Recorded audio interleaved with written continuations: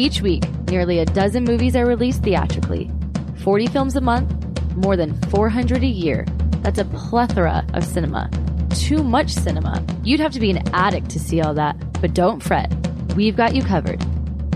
This is Cinematics. Hey everyone, it's another episode, another week of Cinematics. Personally, I am very excited for this episode. Some really interesting movies. There is a Frankenstein-esque film that I'm really excited to talk about. It's episode 193 of Cinematics. I am joined by Eric Holmes and Bruce Perky.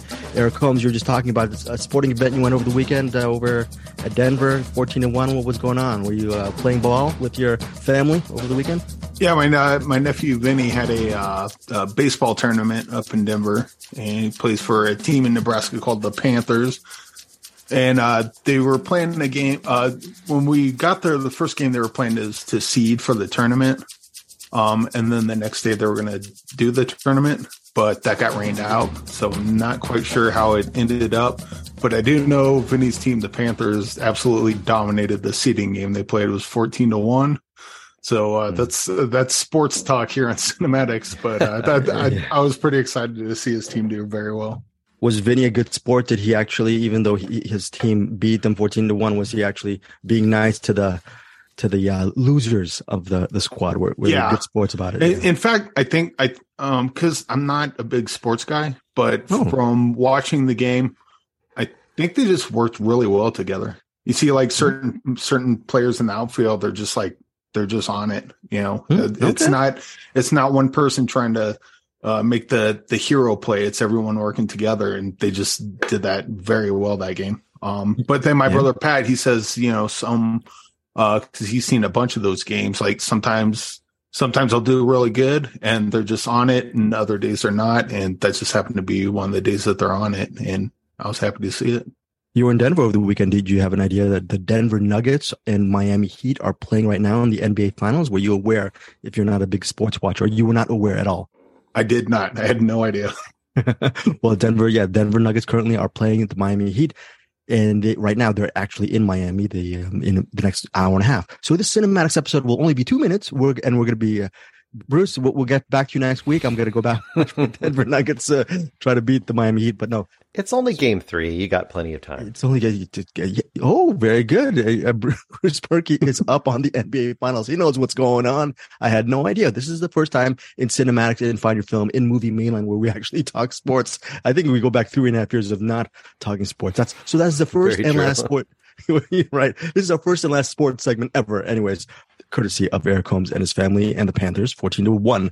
Now, before we get to Bruce Perky and what he's going to do as far as frying things over films and festivals, the movies we're covering this week are The Angry Black Girl and a Monster, Mending the Line, Daliland, and last but not least is a documentary called Hollywood Dreams and Nightmares, the Robert Englund story. Eric Holmes interviewed, I believe, Christopher Griffiths and Gary Smart, the directors for that. And that interview can be found on our Find Your Film podcast feed. Now, speaking of frying and Southern and festivals, Bruce Perky, what's been on your mind regarding cinema in your neck of the woods last week or so? Well, actually, this coming week is Southern Fried Film Festival out of Huntsville, which is starting tomorrow night through Sunday night. I will probably go see something on Saturday because just my schedule doesn't let me do too much more, but they have a whole bunch of stuff coming on and should be a pretty fun deal. I had that interview up now with Trevitt Willis. If you want to listen to that, she talks a lot about it as well, and we had a fun conversation. And that is the Southern Fried Film Festival, June 8th through the 11th in, I believe, Huntsville, Alabama. I believe most of the screenings are going to be in, I think, what is it called? The Intuitive Planetarium or something like that, Bruce? That's where most. I think only the first night is there because that's it's kind of the kickoff one, and it's all about it's a documentary about space flight and stuff, and we have the Space and Rocket Center there, and then the rest of them are out of Low Mill, which is like this old shoe factory. It's a giant old shoe factory that's converted to artist space, and there's a bunch of artists and stuff there, and they're going to do screenings there. And what's interesting about this is, this is very cool, about Southern Fried Film Festival. I think you're mentioning Trevitt Willis, and she mentioned in your interview that her main goal is to actually have the festival, in a way, be a living, breathing thing for the full year. And And Bruce, to your point, in Alabama, North Alabama, Huntsville, that whole area, the independent cinema scene is not. If a movie comes out, it only comes out a week. What's that state of the state within your area? I mean, you'll a few like A24 and some of those kind of things, and some smaller movies you might get one screening for a week, maybe in one theater. Like for example, Everything Everywhere All at Once, I had to drive about an hour to the far reaches of Huntsville from where I'm at to get to that, and that's a pretty big release. And the only other place that's close enough to have actual independent cinema is either Birmingham or Nashville, and each are about 100 miles away. So a lot of their indie stuff is basically on demand for you, or you're taking advantage of our cinematic universe, just the screening links you get on a weekly basis, right? That's probably your ticket. Yeah, I'm just imagining like, well, I could watch all these in the theater if I lived in one of these bigger cities. I was looking, I think Nolan's brand new one coming out, right? Oppenheimer. Yeah. Because they're going to have the special 70 millimeter limited screenings on film. And the closest to me is Nashville. But surprisingly, that's relatively close. I think some people aren't even that close to one. So, Bruce, are you still playing Tenet on loop at the house? Love it. It's so good. just put it in my veins. I told you you'd finally come around. Hashtag sarcasm. How about Colorado Springs there comes as far as indie cinema? Is it pretty much you have a wide swath of movies where you can pick from, or is it somewhat sort of like Alabama where a couple of indies will come in and maybe they'll last a week, if that, or maybe 2 weeks, or maybe you have a lot? We have a lot of movie theaters here, but they all kind of play the same thing. As far like there's I think there's Tinseltown, and I think there's Roadhouse Cinema that sometimes plays indie movies. Some of them that we cover, most of them that we don't. There's one downtown that's kind of sells itself as an indie theater, but they don't really play a lot of indie stuff, and so it's kind of weird. Like, oh, cool, there's a new Darren Aronofsky movie, and they're playing like Hunger Games or something like that. And it's like, well, that's okay. That is really annoying. I suppose that you got to pay the bill somehow, but at the same time, I think even in smaller places, there's always that group of people that want a little more than just a blockbuster, which blockbusters are fine. But when every theater is playing it, like, how are you competing with that when the bigger theaters are playing the exact same thing? But I don't own a theater, so maybe someone that owns a theater could come on the show and set me straight. But yeah, they're hard to come by. So whenever any of the movies we talk about comes on streaming, that's usually the only way you can see it. And thankfully, we get like screeners and stuff, which I'm grateful for, because a lot of the movies we cover, I wouldn't be able to see otherwise. Grateful. Bruce, what does that mean? Can you look that up? Because I've never screeners and grateful. What is that? Just it means that we're bowing at your feet, Greg. I know you love this, so enjoy it. Okay. Here we go. No, okay, now we're talking about independent cinema, whether it's Huntsville or parts of Alabama or Colorado Springs. The reason why is our featured review. In my opinion, our featured review for this week, number one with a bullet, in my opinion, is The Angry Black Girl and Her Monster from RLJE Films. Death is a disease. It infected my brother Chris. My hypothesis, there's a cure.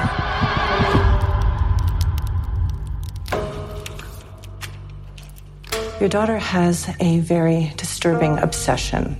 What obsession? Death. Just think about your brother. You didn't have the chance to bury him. Just wish I could catch who took his body. Death is the disease that broke my family. I'm sick of seeing it.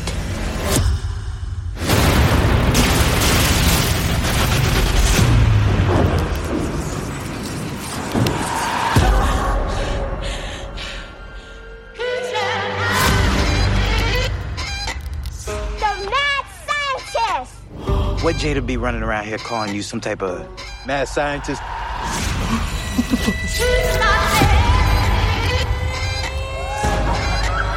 Can I hang out with my friend? What friend? Chris. Where did you see him? He talks to me. Ew.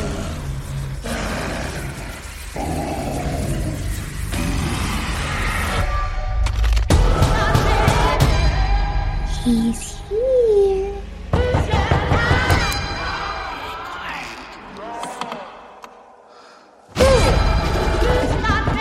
What are you doing?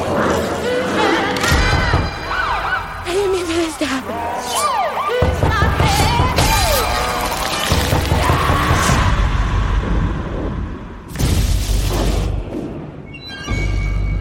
They called him a monster, and he believed it.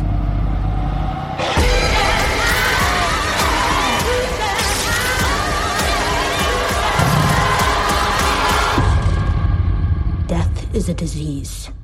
There's a cure.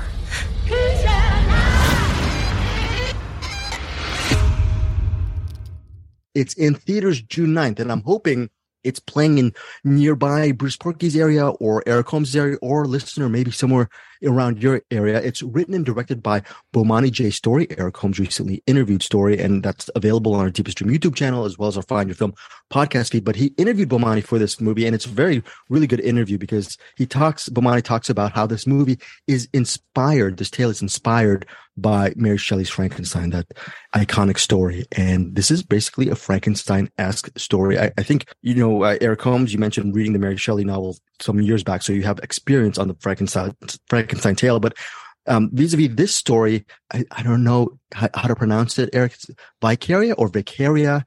There's a big to-do about it in the pronunciation in the beginning regarding a really mean teacher, which I feel like a mean teacher if I get her name wrong, but I'm going to say Vicaria, played by Leah DeLeon Hayes. And she is, I believe it's Leah or Laya. How do you pronounce it? Leah DeLeon Hayes. She's a lead. Leah, I guess. Leah? Okay, let's go Leah DeLeon Hayes. She's fantastic in this movie. She plays Vicaria, and she is a teenager who has experienced so much loss in her life and she's a very smart young lady. She believes, quote, that death is a disease. Death is a disease that can be cured. How will she cure the disease? By resurrecting her brother from the dead. Her brother was recently killed in a gang shooting, and you realize towards the end what the circumstances of that shooting. But in the beginning, you see him dead. She basically takes his corpse and she resurrects him. And we're not going to get into the weeds about how she resurrects him. She's a very smart scientist, and she thinks because by resurrecting her dead brother, Chris, he's going to come back to the family. Everything's going to be hunky-dory. But the problem, Chris, look, it's not the angry black girl and Chris. It's the angry black girl and her monster. Chris is a monster, and Chris ultimately wreaks havoc within the city, the neighborhood that Vicaria lives in. That is the premise of the angry black girl and her monster. There are moments in this movie, which I believe it runs 92 minutes. It's genre thriller, it says here in the press release, but I think it's also horror because I was terrified by certain sequences in this movie. This movie also co-stars Chad L. Coleman, who you might know from The Wire and I believe The Walking Dead. He's very, very good in this movie as well as her dad. So that is a premise, terrifying, impressive film from Bomani J. Story, his feature film debut as a director. Let's start off with Bruce Perky. I haven't heard about your initial thoughts on this movie. Are you excited about this movie as much as I am? Did it have flaws? It's really getting well reviewed. Are you swimming with the current, or do you see some flaws within the narrative? No, I liked it quite a bit. This is a pretty cool movie, and I would definitely co-sign on checking out the interview Eric gave as well. You should check it out. I think that the filmmaker he was talking to had a great time in the interview as well, and it made it a really fun listen. And they don't think they really get any spoilers. It's Frankenstein, so yeah. You kind of know the idea of Frankenstein. I appreciated a lot of things about this movie. First of all, and they talk about this in the interview a little bit, the idea of, Frankenstein's been done a million times in different ways, and doing it in this setting is really interesting, and I think adds a lot of layers, but it never goes full A24. That's what I think is kind of interesting about this movie. This movie could be, it's serious, but it could be like super serious and super artsy and kind of just forget the pulpy side, the Frankenstein monstery side of it. But I think this kind of does both. It kind of plays in both worlds, and I think it does a pretty good job of balancing that. It has some genre fun with the whole proceedings. It's not afraid to give her, a laboratory, right? She has her own laboratory of sorts, and they kind of play that up. I also love just kind of the joke of it, in a sense. It's not a joke, but the joke that she's literally an angry or a mad scientist, if you think about it. I thought that was kind of great.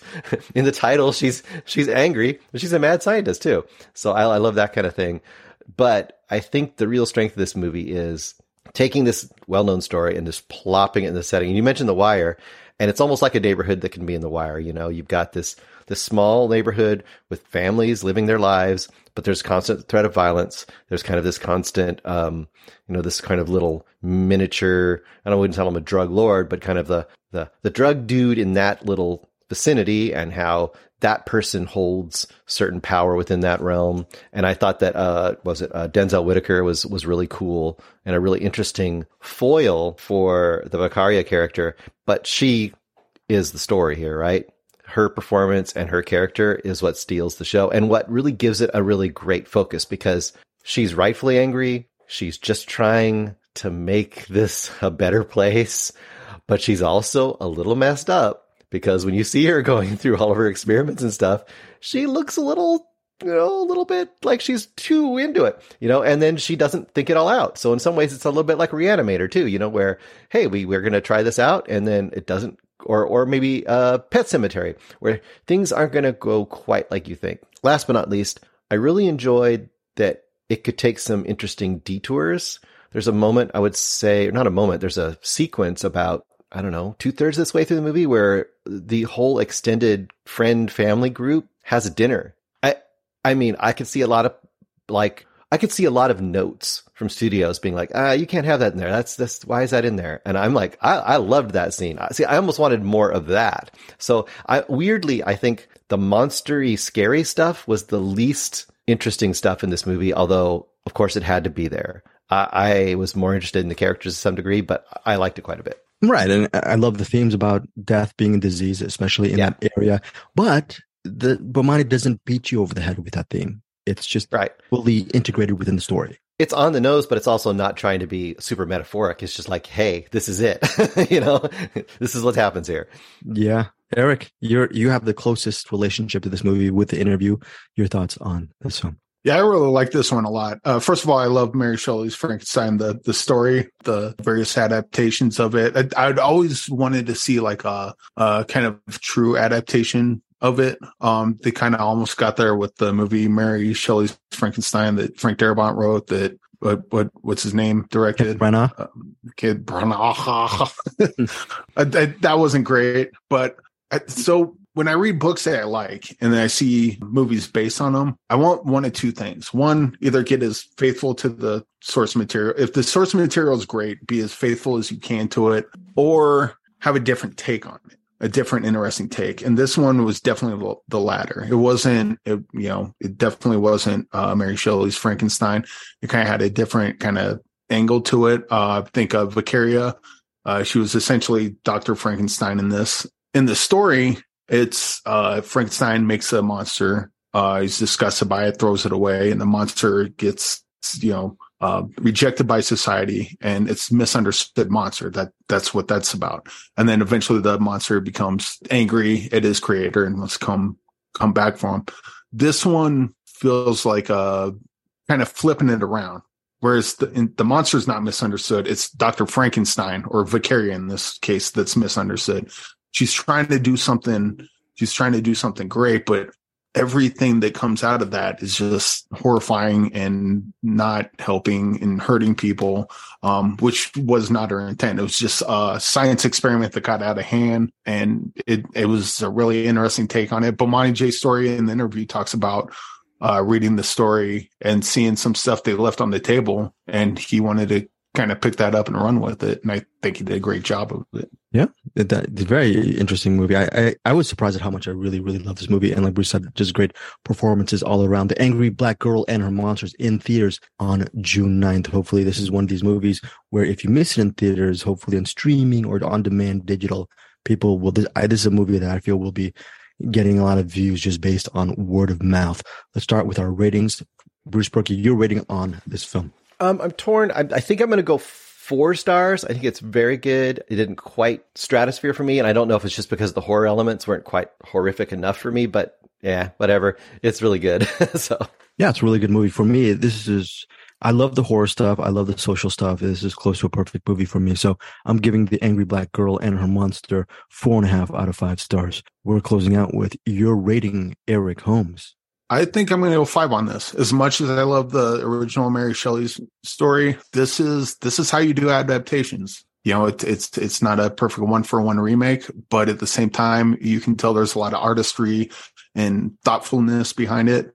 And, you know, as far as the gore goes, I nearly threw up a couple times. So extra points for that. That is something else. Yeah. Okay. So that is a 5-star banger from Eric Holmes, 4.5 stars from me, and 4 stars from Bruce Perky. Again, The Angry Black Girl and Her Monster in theaters June 9th. Now, here's a movie that I only know because I think Ben Kingsley is playing Salvador Dali. It is a movie called Daliland.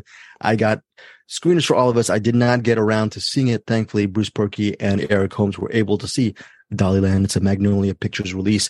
Comes out in theaters and on demand June 9th. Ben Kingsley in the lead, and it also stars Barbara Sokoa. Sounds like might be an interesting movie. Bruce Perky, why don't you lead us off with your review of Daliland? Sure, yeah. I think we also mentioned that a small part by Ezra Miller, who's very buzzy at the moment, or has been for the last year in this movie, just if you're interested in that. Although he doesn't really have much of a role in here. He just plays young Dolly in a couple flashbacks.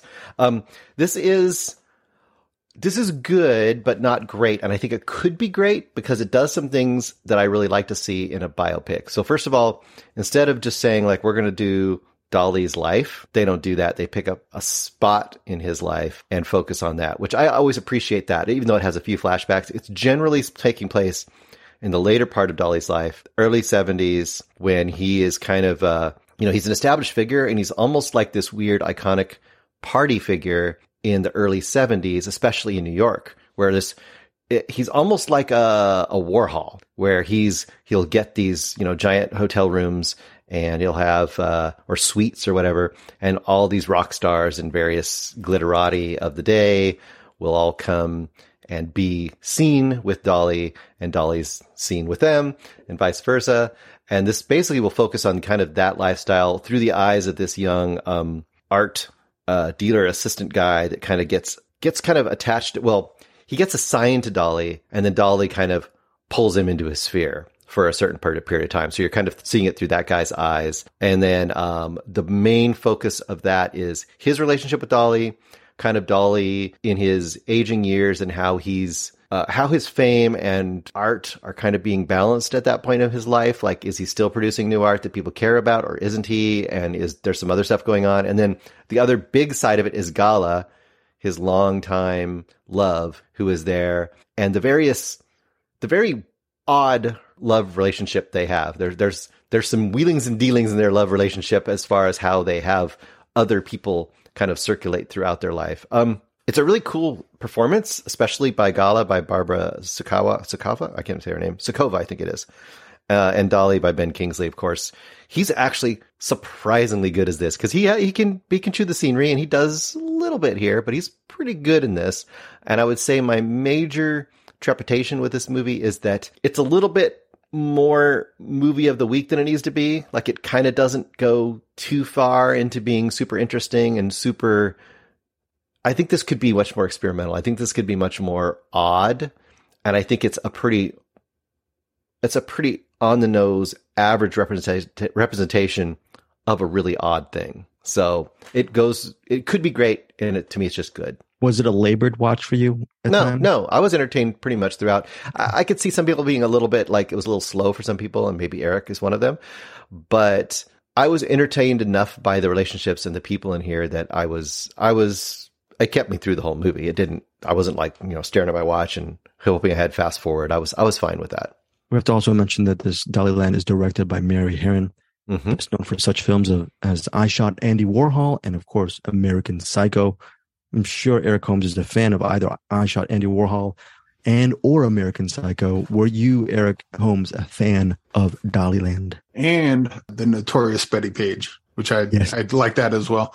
This one I did like for the most part. I don't know if this was the point, but I got a lot of comedy out of this because it kind of shows how people in the art world can be completely up their own ass. Even Salvador Dali. It points. They had Mark McKenna, I think, played Alice Cooper. He didn't have a real big part, but there was who's a Jesus Christ guy, Jeff Feinholt, played by Zachary Nakbar Sekel.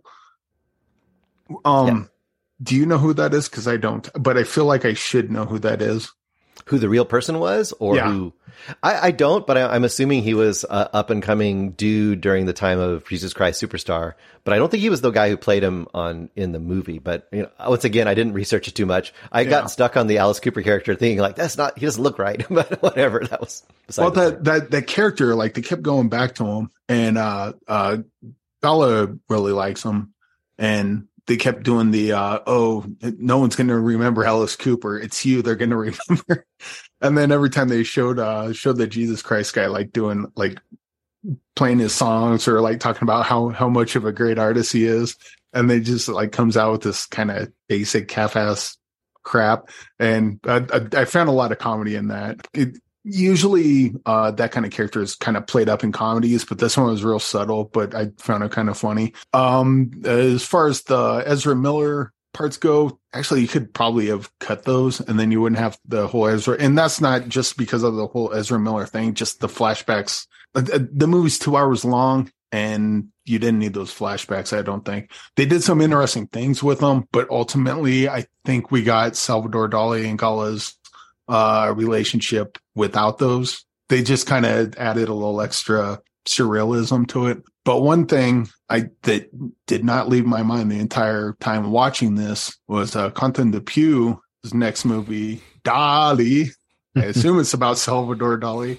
And the whole time I'm watching this going, I cannot wait to see Quentin Dupieux's version, whatever that's going to be. But overall, this wasn't bad. And actually, with the Ezra Miller thing, I think because there's a bit of toxicity between Salvador Dali and Gala, and having Ezra Miller pop in to kind of remind you that people are like that, maybe it's kind of like a meta thing to the movie that probably wasn't originally intended. But yeah, but beyond that, you just probably cut all his scenes. It'd probably be a better movie for it. Or maybe not, I don't know. But overall, this was a lot funnier than I thought. But it's not like laugh out loud funny. I don't want you to think this is a comedy. I just found some comedy in it that may or may not be intentional. So ultimately, this was a worthwhile watch for you, Eric? I think so. Yeah, I think so. Okay, so let's get to ratings. Daliland, again, in theaters and on demand Friday. Bruce, what's your rating on Daliland? I'll probably go 3. Okay. Mild recommend from Bruce Berkey. Okay, 3 stars. I'm assuming that might be the similar rating for you, Eric Holmes, on Daliland? Not only similar, the exact rating. I think it's about the same. It's like I really enjoyed watching it. Probably won't go back to it. And it just got me even more hyped for the Quentin Dupieux movie that'll be coming out soon enough. Okay, Eric, Bruce, are you guys fans of Succession? Bruce, you are a subscriber to Max. Have you seen Succession yet? Have you checked it out? Succession, I have seen the entire series, yes. Oh, you have? Yes. Okay, I did not even know you were a fan of that series. Okay, very, very interesting. Okay, and Eric, you never saw Succession? No, but I've heard people say it's actually over and like not just canceled, but actually finished. So it's finished. I'm more likely than not to actually dive into it and watch. The problem with not to get off on the tangent, but my problem with TV shows is that they'll often just kind of stop. I really like The Dark Crystal. I really like The Glow, and they ended on like such a cliffhanger and then just got canceled. So I've been burned one too many times. So unless a TV show ends officially, then probably won't get into it. Bruce, do you think Succession would be catnip for Eric Holmes, who loves writing and everything like that? Do you think that might be right up his alley? The writing is pretty fantastic. The character, it's hard to say because the characters might be so insufferable that he may not be able to handle them for, 4 seasons or 3 seasons they end up 4 with? seasons. I forget. Yeah, 4 seasons. But the writing is so subtly hilarious, and not so subtle sometimes too, but it's quite amazing. Yes, it is definitely. I agree with you, Bruce. Succession is quite amazing. The reason why we got into this little mini Succession talk is I miss watching Brian Cox in Succession. I miss Succession, and he is one of the leads. Well, there it is. Yes, there it is. And he's one of the leads in the new movie, Mending the Line. And here's the plot tagline, quote, an uplifting veteran story about healing from trauma. And specifically, the person who is trying to heal from trauma is John Cutler. That's the character, John Cutler. He is a Marine vet played by Cinqua Walls. You might know Cinqua Walls for his recent performance in White Men Can't Jump. So that's streaming on Hulu. So he's getting a lot of play for that. But right now, Mending the Line is an indie drama, and he plays a Marine wounded veteran who is getting rehab at the local, I guess, a center hospital area somewhere in Livingston, Montana. And he has to stay in this clinic to be assessed whether he can go back because he wants to go back to duty, and he's being assessed by a doctor played by Patricia Heaton from Everybody Loves Raymond. She's a doctor who's in charge of him and to see if he is mentally and physically fit to go back on another tour of duty in Afghanistan. So that is the initial premise of Mending the Line. One of the reasons for him, one of the ways that this character, John Cutler, can actually hopefully heal is by learning how to fly fish. And here comes Brian Cox as this wizened military vet who shows him the ropes of being a fly fisherman. So that is, and also we have to mention Perry Matfield is also here as a librarian who might be a potential friend or love interest to our main character. There's Irene Bedard. You might know her from Pocahontas and more recently How to Blow Up a Pipeline. She plays an important character in relation to Perry Matfield's character. And yeah, so there's some really interesting characters. And what's interesting about Mending the Line is it's 122 minutes. B, it deals with three stories. It deals with Brian Cox's story, it deals with Cinqua Wallace's story, and it also deals with Perry Matfield's story because she has a military fiancé who passed during the war. So there's three stories for the price of one in Mending the Line. It is melodramatic. It is a drama. So I wonder if Eric Holmes, at 122 minutes, you found this narrative to be bloated, or did these stories work for you as a viewing experience, Eric Holmes? These absolutely work for me. Also, Wes Studi is in it, and he's great in this. Is Brian Cox's buddy that works at the fishing tackles. But yeah, I just really liked how three different people dealing with three different versions of trauma kind of come together. And you mentioned melodrama. This is absolutely melodrama up the A. But at the same time, like Sidney Lumet, his movies also deal with melodrama, and he leans into it, and it usually works as a result of it. I think this kind of does the same thing. You know, it's not afraid to be schmaltzy. It's not afraid to be melodramatic with its heart on its sleeve. And, you know, it's telling a story that, the writer and director think is important. And it does in such a way that I think it kind of, what do you call it? Where it's like, tugging at you or pulling you, leading you along. But pulling your heartstrings, right? No, like, manipulation, manipulative? Yeah, manipulation. Thanks. It's definitely manipulative, but it's one of those movies that does that. And I just kind of go with it. You know, I was, I wouldn't say I was enjoying the ride because it got really sad sometimes, really harrowing at other times, and really thoughtful and loving at other times. And it just kind of, I don't think this is a movie for everyone, but if you're the type of person that can watch a movie like this and just kind of open yourself up and let it manipulate you in the way that's trying to, I think you probably get something out of it, and might be inspiring to some people. Other people would watch it, they'll just be rolling their eyes going, oh, I hear the music and blah blah blah, where's the explosions, or whatever. But overall I really like this one a lot. I think this is a movie that our friend Angie Clark would love, so I think we need to recommend this, Mending the Line, to her. Eric, I think you make some really good points here. Melodrama can be considered a pejorative, but at the hands of really good filmmakers, really good storytellers, melodrama can be an addition. It can be a good word.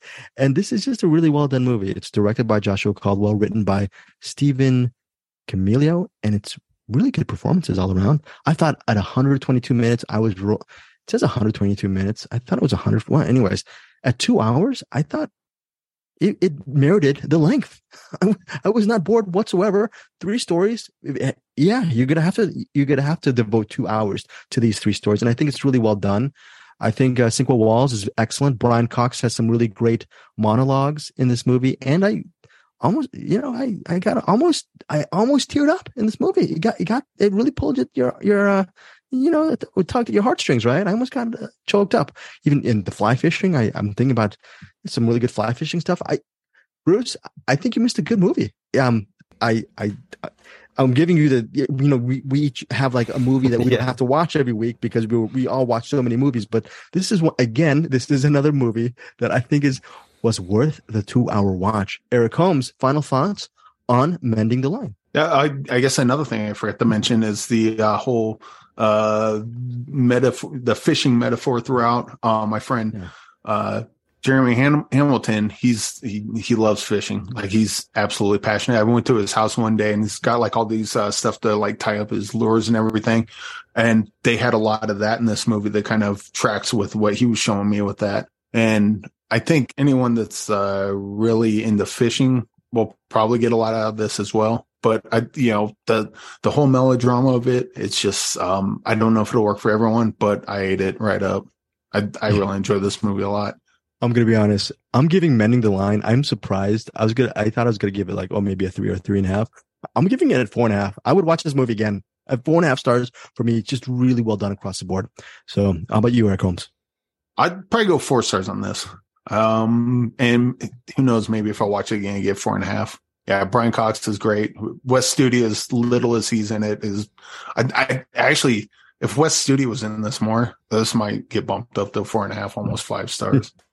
Very good point, Eric Holmes. Like, I'm so glad that you like this movie, because as I'm watching this movie, I'm thinking, I wonder if Eric's gonna like this movie, because for some reason, I'm really, really loving Mending the Line. So that is Mending the Line in theaters June 9th. Yeah. It'd be so interesting to see what Bruce. Do you think Bruce would like it, Eric Holmes? Do you think, or would he say, "Oh, it's too schmaltzy, not for me"? Do you think he would have dipped out on Mending the Line? Would he have given the rod to someone else?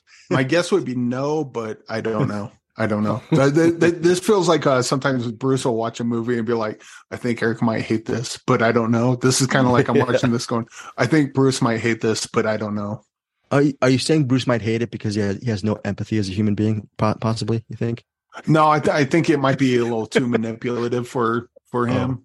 Or maybe if Bruce just watches it and just lets himself into it, maybe he'll feel the same way we do. I think it goes for anyone watching this, because it's a very specific tone, and you're either into these type of movies or you're not. Yeah, I just think Bruce has no heart. That's why he wouldn't like Mending the Line. We'll see what you know what Bruce has. He has fingers with blades and knives that cut people, and he's why he beats up on dream warriors all the time. That's why he probably loves a documentary called Hollywood Dreams and Nightmares, the Robert Englund story. It's currently, as of this recording, streaming on Screenbox and available on digital.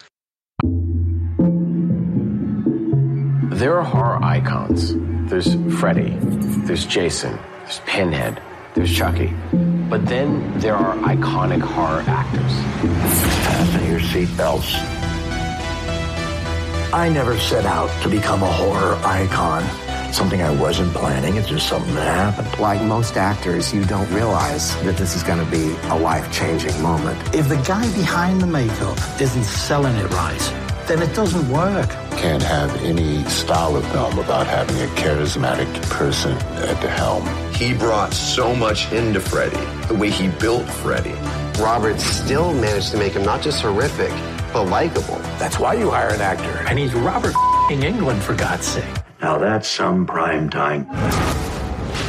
We made a lot of fun of him and what Freddy had become, and it was just really amusing and crazy. There was a huge crowd. They started rocking the trailer. It was scary. I mean, we thought we were going to be tipped over. I didn't know this was so serious. Freddy killed children, and he had a television show. And it really appeals to a young audience because they enjoy the rending of these bodies on screen. And so Robert is a de facto uncle to this audience. Mr. Knifey Hands is here, right? I think I've ended up partying with Robert more than I ended up working with him. I like it. Here was a guy, as a character actor, could have, I think, done anything. However, having done Freddy, he's iconic, and yet it was oddly limiting for him. And I think assumptions get made about horror actors that they're less than, and it's unfair. I thought a little bit about fighting it. Robert walked in, and I thought, oh, this is just so right. I just go to Robert. I need you to play Buckman.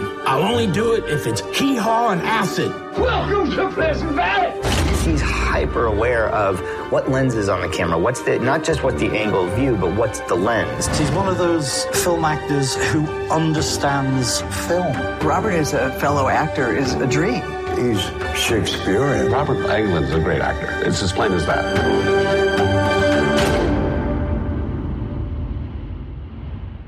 Eric Holmes, you interviewed, again, Gary Smart and Christopher Griffiths for this documentary. We'll get to you in a second. Let's get to the untrained eye, the person who didn't do the interview, who had not even a sliver of bias. I'm sure you might have the bias because you love Robert Englund, possibly. Was this movie a documentary that was just really up to your what you wanted to see?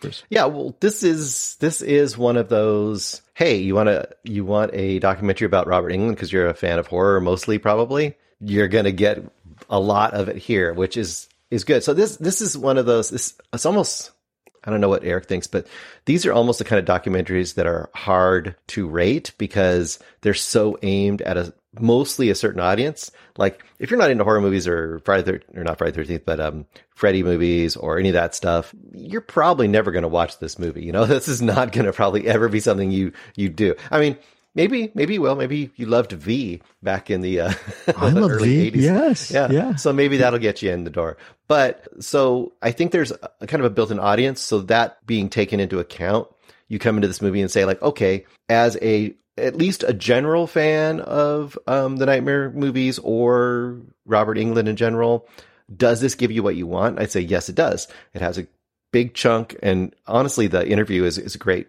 place to go too, because they address a lot of this, and Eric talks a lot about this too, but they address a whole bunch of, his rise to fame as Freddy and kind of what being known as Freddy and kind of being super identified as Freddy kind of did for him and did to him too, because think of everybody that's ever become super iconic as a character, Leonard Nimoy as Spock, or, pick your really famous person that got stuck kind of only as being known for that role. So there's kind of a two-edged sword, I guess, with that. And they get into that as well.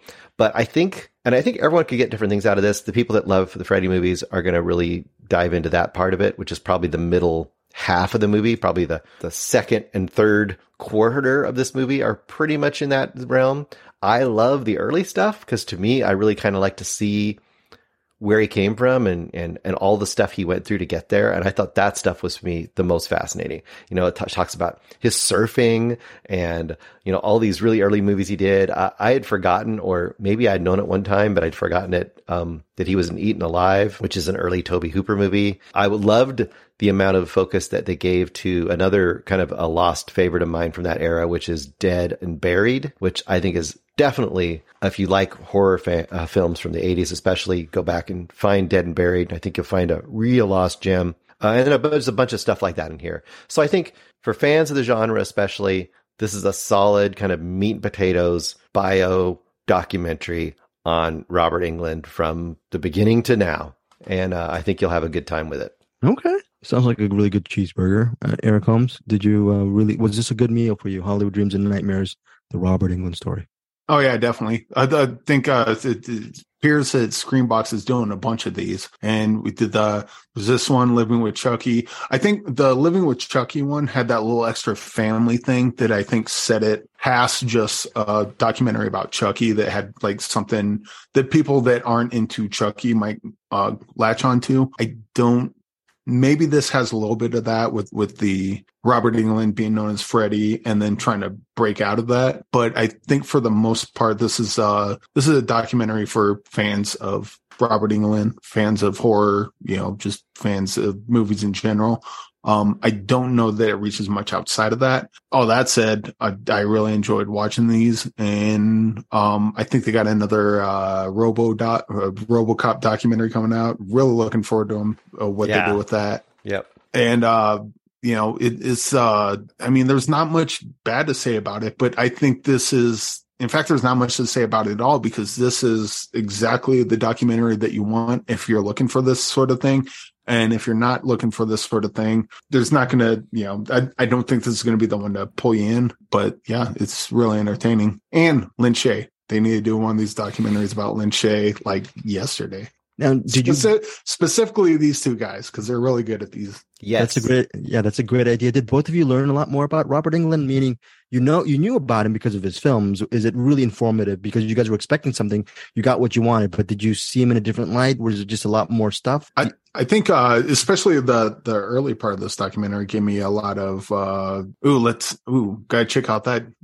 He looks good in that. I'm checking that movie out. Ooh, I didn't know he was in that movie. Oh yeah, he was in Eaten Alive. I'm gonna have to go watch that again. He was great in that.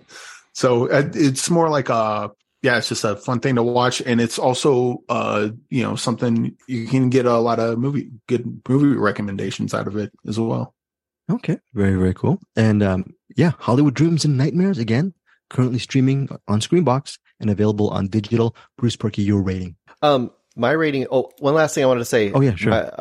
The directors, I want to point out that they do some really fun editing in here, and I almost want to see more of that, where like 3 or 4 different people are interviewing are all talking about the same event, and they start editing in a way where one person's telling the story and the other people are almost reacting, but not really reacting to what they're talking about, and they almost do some really fun little interplay with that, and I love that. And I also want to double down on the Lin Shaye, because I think the twist on Lin Shaye would be, you would have this documentary and people who know would be like, oh yeah, Lin Shaye.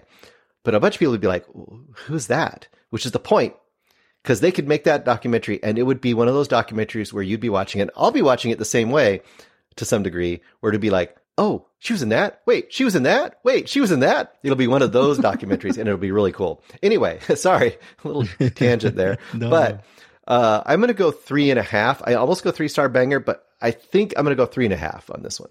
Okay, very cool. Eric? Oh, I'm definitely doing 3-star banger on this, because it's definitely the people that like this sort of thing are going to love it, and the people that's not for, it's not for them, and that's fine. But I really enjoyed it, and I think the people that subscribe to Screenbox, where you would watch this. This is tailor-made for that kind of crowd. Also, I mentioned this in the interview, but I'll mention it here as well. The directors, Christopher Griffiths and Gary Smart, did a anthology series called Dark Ditties. Look that up. That thing's fantastic. You were praising that on the interview. Yeah, you really enjoyed it. I saw the offer, and that was really good. And I'm going to dig into the rest of them. They're I think $2 on Amazon or something like that per episode. They're about an hour long, and they're definitely low budget, rough around the edges, but they're really fun. I would highly recommend those as well. Okay, so that is 3.5 stars for Bruce Perky and a 3-star banger from Eric Combs for Hollywood Dreams and Nightmares, the Robert Englund story, streaming on Screenbox and available via digital. And now, before we close the show, we're going to do a What's in the Box, and it seems like been the 12 of never since we actually had Pete. What does Pete do every single week at least? And he should be doing it every single week, and that's my fault for not putting it in. Eric Holmes, what does Pete do every single week from middle class film class? Yo, Pete, beat that beat. I'm glad you said beat that beat instead of something else. Here we go. Remove your hand from the box and you die. What's in the box? Pain. All right, guys, we're back. No more. Okay, beat that beat. It should only be beat that beat. That is a hashtag family show. I don't know. Family show, Kevin Costner movie, Western. What do you have for us here on Cinematics for In the Box this week, Bruce? Open Range. And I don't know if I wrote it down. Did I write it down? Who put Open Range in there? I don't even remember. Oh, it was the Sisu director of Sisu. Yes, Open Range from 2003, starring and directed by Kevin Costner, and it's a Western, like you said. Oh, you're about to say something, Greg. There's someone I forgot who mentioned it in our Cinematics Facebook group. Someone was actually throwing a criticism of this movie I think it was maybe Mitch Burns. Did Mitch Burns from the Hollywood Persona say? I don't know. I could be speaking out of turn, but someone of our Cinematics Facebook group, please join our Facebook group. We do daily movie recommendations and just some great cinema talk on our Facebook group page. But a member was saying how dated Open Range felt. It didn't really work for him. So anyways, I would love to hear what you think on this, on that matter. Dated. Okay. First of all, I would say dated to this isn't really, to me, doesn't kind of apply, because this is going for classic operatic old school Western. This is going for that. So I think that's kind of, I don't think it's dated in any more than any other, period piece or something that's trying to kind of give a look of an older style, or at least capture the feel of an older style. So that being said, mentioned really quickly, we've got, who do we got in here? We've got Kevin Costner, Robert Duvall, which I think Kevin Costner in the trivia said he fought for Robert Duvall to have top billing, which I think is an intelligent choice by Mr. Costner. Annette Bening, Michael Gambon, Diego Luna in a small part, and James Russo playing Marshall Poole. So and anyway, Kim Coates, Eric Holmes, little SOH shout out for you. Yeah. Abraham Ben Roby played the Santa Claus in A Christmas Bloody Christmas, and he was in the Old Way. Old Way, very good, Eric Holmes. Yes, very, very good. So anyway, this okay. Western. I think what the old standby is that all Westerns are one of two things. A stranger walks into town, or a stranger leaves town, and then everything else is just window dressing. So this one basically is our strangers, which are Kevin Costner and his group.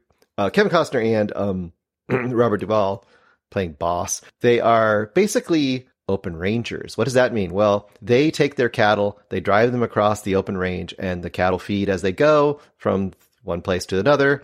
And the rancher that lives near this town doesn't like that. They said, this is our land. You don't get to open range. You don't get to have your cattle here. So immediately there's a little conflict set up. And so supposedly, well, what happens is Mr. Rancher, let's see, it's Michael Gambon, right? Baxter. Yeah, Michael Gambon. Baxter.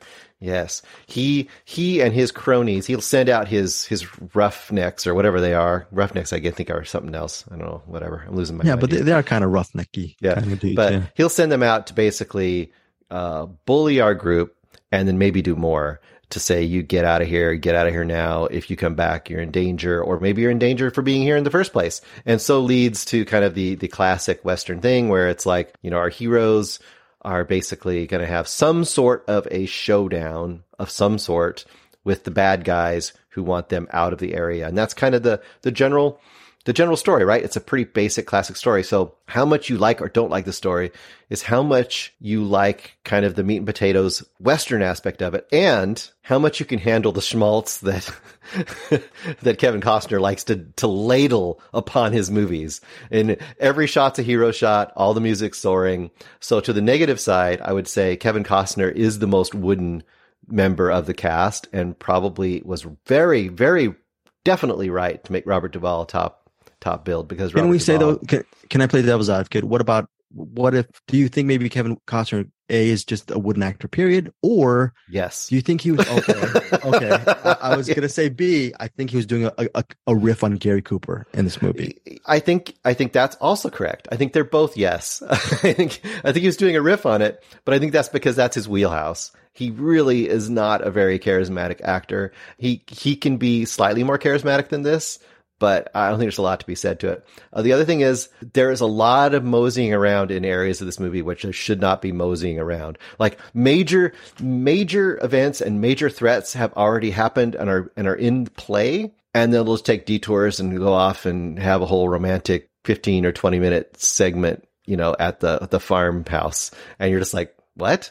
But it sounds like I'm going to hate this movie, and I don't hate this movie. Okay. This movie is kind of just like earlier Eric was saying, like sometimes you just give into a movie and you say like, it is what it is. This movie is what it is. It's not very logical. It's a Western. There's good guys and bad guys, and go with it. I mean, I have to say, in the final act, there is an extended gunfight, which is pretty darn cool. Look, it's 2 hours and 19 minutes. You said just go. Yeah, it's too long for sure. Okay. so you'd have to mosey a little bit to go along with it. Yeah, I think there's a character in something called Mose. I think that's Benubi. Yeah. Anyways, yeah, pun intended, Bruce Perky. Yeah, look, I actually did the press junket for Open Range, and I haven't seen Open Range since then. I remember loving it. Eric Holmes, your thoughts on Open Range? Do you agree with Bruce about the schmaltz, but did you eventually give into it? Or did you just love it right from the get-go? You just love it open arms kind of thing? Well, I absolutely agree with everything Bruce said, but it's where, because first of all, you have a soft spot for Kevin Costner, especially in Westerns. Wyatt Earp's awesome. Perfect World's Western adjacent. Perfect World's so underrated. Yeah. Hatfields and McCoys, the Good TV miniseries. Holy crap, Hatfields and McCoys is great. This one doesn't quite reach those levels, but it's your classic Western. Robert Duvall, like he's the star of the show. And Diego Luna. Can we say it goes back to what Bruce was saying? Sorry, Eric. When I saw this I saw this actually at the Disney Studios, and when I'm watching Open Range, I thought it would be a big vanity project because it's directed by Kevin Costner.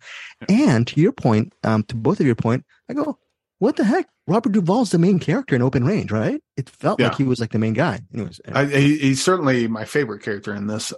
Diego Luna, I completely forgot he was, because I'd seen it a long time ago. This is like one of those, you'll watch a movie you haven't seen in decades, and then you go back to it, and more actors at that point, so you go back and it's like, oh crap, Diego Luna's in this. That's cool. But yeah, this is good in it. Yeah, Kim Coates, he had a very small part, but a very nice part. Very memorable part. Can I butt in real quick? Can I say that when you watch this movie, you'll forget that Diego Luna was in it, and then by the end of it, you will have forgotten that Diego Luna was in it, and then he'll be back. I mean, that's not totally unfair. That is totally fair. No, this is like this does not rewrite the rules of Westerns. It doesn't really add anything to it, but it's kind of more the same if you're into that kind of movie. I have a theory on this though, because I remember I was covering junkets a lot during that day. So Kevin Costner has directed several films. Obviously, Dances with Wolves, which was a huge hit, right? Then after that, he did A Waterworld, which was not a huge hit. And then after that, he followed that with The Postman, which was definitely not a hit in 19. I remember when he actually introduced The Postman at the Warner Brothers Theater. And I'm like, oh yeah, Kevin Costner, this must be a really good film. He's introducing this film to all of us. And we're at the screening and I'm watching The Postman. I go, this is just horror. I did not like that movie one bit. Maybe you liked it, Eric. I apologize to you. So you have Open Range, which I like this one, but then you have Hatfields and McCoys, which I absolutely love. Right. Two other Westerns that get compared is Wyatt Earp and Tombstone, because they're essentially, they're similar stories, but different versions of it. I think Tombstone is like the fun version of that story. Yeah. And Wyatt Earp's like the actual good version of that same story. Yeah. This is where Hatfields and McCoys is Wyatt Earp. Open Range is Tombstone. I had fun watching, the schmaltz and the ridiculousness and the awesome gunfight at the end, but it's not Hatfields and McCoys, but it's still good. I still enjoyed watching it. What's interesting is going back to the whole thing with Waterworld and then Postman. I think to both of your analysis of Open Range, I think with Open Range, he just wanted to hit a double. In baseball terms, he just wanted to hit a ground rule double, not a homer, just a safe, really good. And he said, let's just do a classic. Give me an RBI. Let's do this. Let's get back to sports. And Costner loves baseball, so it totally makes sense. Right? He sure does. Yeah. For love of the game, let's make a decent Western, a solid Western. And I think that's what you get with Open Range. I loved it a little bit more than you, but both of you, but again, I love that schmaltzy part of it, but I see what you guys are both saying about Open Range. Eric, your rating on this What's in the Box pick from the Sisu director, Open Range. What are your thoughts? I'd probably go 3.5 on this. Okay. And I'd probably watch it again too. I really liked it. It definitely had its flaws, but I dug it. And again, soft spot for Costner. People say what they want about him. I dig the guy. By the way, Bruce, have you seen A Perfect World? Is that the one with him and Clint Eastwood? Yeah. What I was going to say it's very similar to Costner when he's got his when he's playing baseball. Like there's deciding who's most wooden on the screen at the same time. Well, I thought A Perfect World would be a movie that's right up your alley. How dare you on that? I thought that was a really wonderful movie. Anyway, is Haley Joe in that too? Yeah, and then Laura Dern was in it as well. Lots of grass and some nice cars. Lots of grass, and I know it wasn't Haley Joel. It's a kid actor, and Laura Dern was in it. And yes, I want to say Elijah Wood, but I think that's War of the Buttons. Yeah, right. Or no, you're saying Elijah Wood because Elijah Wood started with Kevin Costner in the war. We're going down into the weeds. We get in the weeds. I love it. Bruce Berkey, your rating on Open Range. Surprisingly, though, after all that, 3.5. I'll give it a 3.5 too. 3.5, solid recommendation. Yeah, I had a good time watching it. It was long though. So he said not vanity project. He could have just cut out the whole romance with himself, and it would have been fine. Oh, wait, there's a romance with himself. Did we mention the dog? The dog. What was more important, Bruce? The romance, the Kevin Costner romance with himself, or the romance with Annette Bening? Which was more prominent, you think? Oh boy, I don't know, man. There's a lot of shots of him standing there looking pretty heroic. So, very good. Oh yeah, War of the Buttons is way.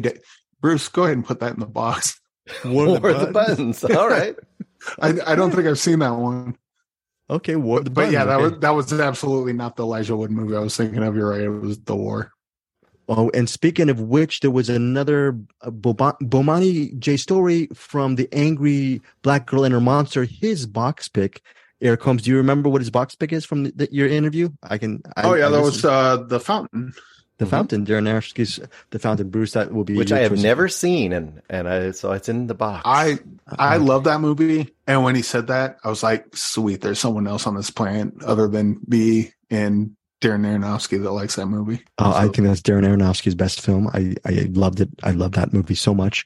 I was actually #Greg name dropping again. I was actually at a screening in LA where Darren Aronofsky introduced The Fountain, and I thought it was just a beautiful, beautiful movie, and it bombed. The movie bombed. I also need to check out his other. We talked about his other movie that he didn't direct, but he wrote Rocksteady Row. I need to check that one out.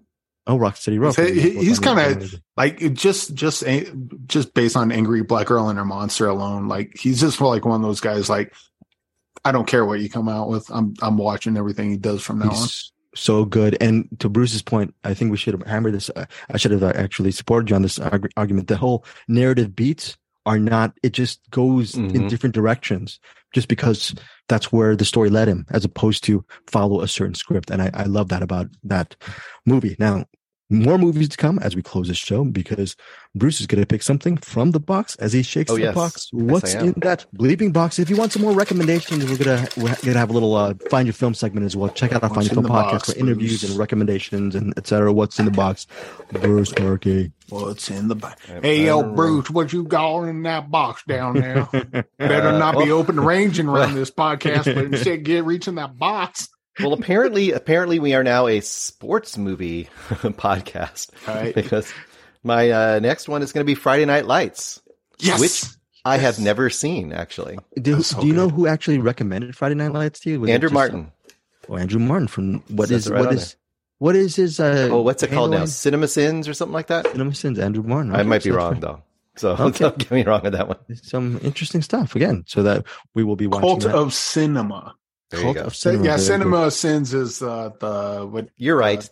They're the ones that say like the top. The honest trailers is kind of like that. Yeah. Yeah, Andrew Martin. Then the Cult of Cinema, and cinema is spelled Sinema. If I recall, the Cult of Cinema. Andrew Martin. Thank you so much. Forgive me, Martin. I have sinned. Sorry. I'm excited for Friday Night Lights. So I love that movie. Yeah, I love that movie too. So it's gonna be a good one. Bruce, you're going to be into. We'll see. Both Eric and I. Spoiler. Yeah, I have nothing against watching that movie. It's just one of those that's been there forever and it just never pulled me in. But I'm sure I'll enjoy it. I like kind of those classic, interesting sports movies. So I don't. You're in Alabama. It's not a big football state, right, Bruce? Not so big. Nah, they don't know. Actually, it is kind of not. If you're not into college football, it's not a good state for it.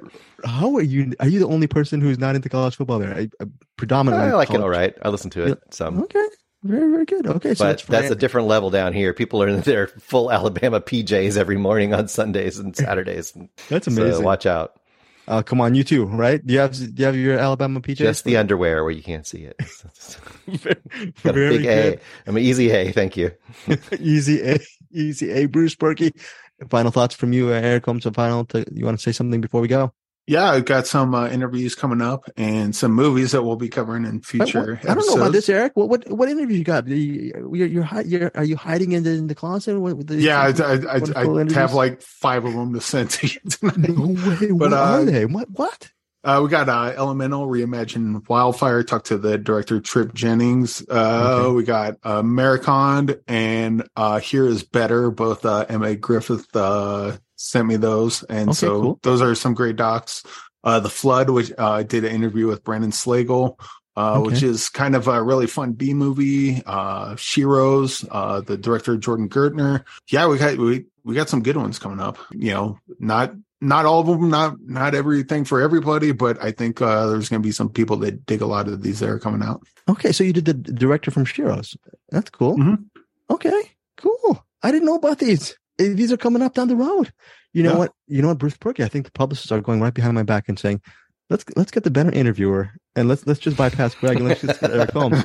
But what say you, Bruce? You think that's? I mean, they're definitely not calling me, so I have nothing to say here. Hey, I just answer the emails.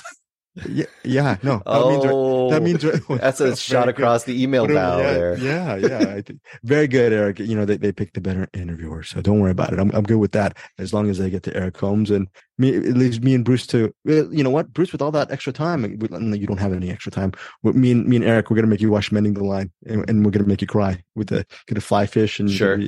Let's do this. I don't know. Maybe I don't know, Eric. Should we waste Bruce's 2 hours and have him beg him to watch Mending the Line next week, or should we say, Bruce Perky, save your two hours? We already got it covered.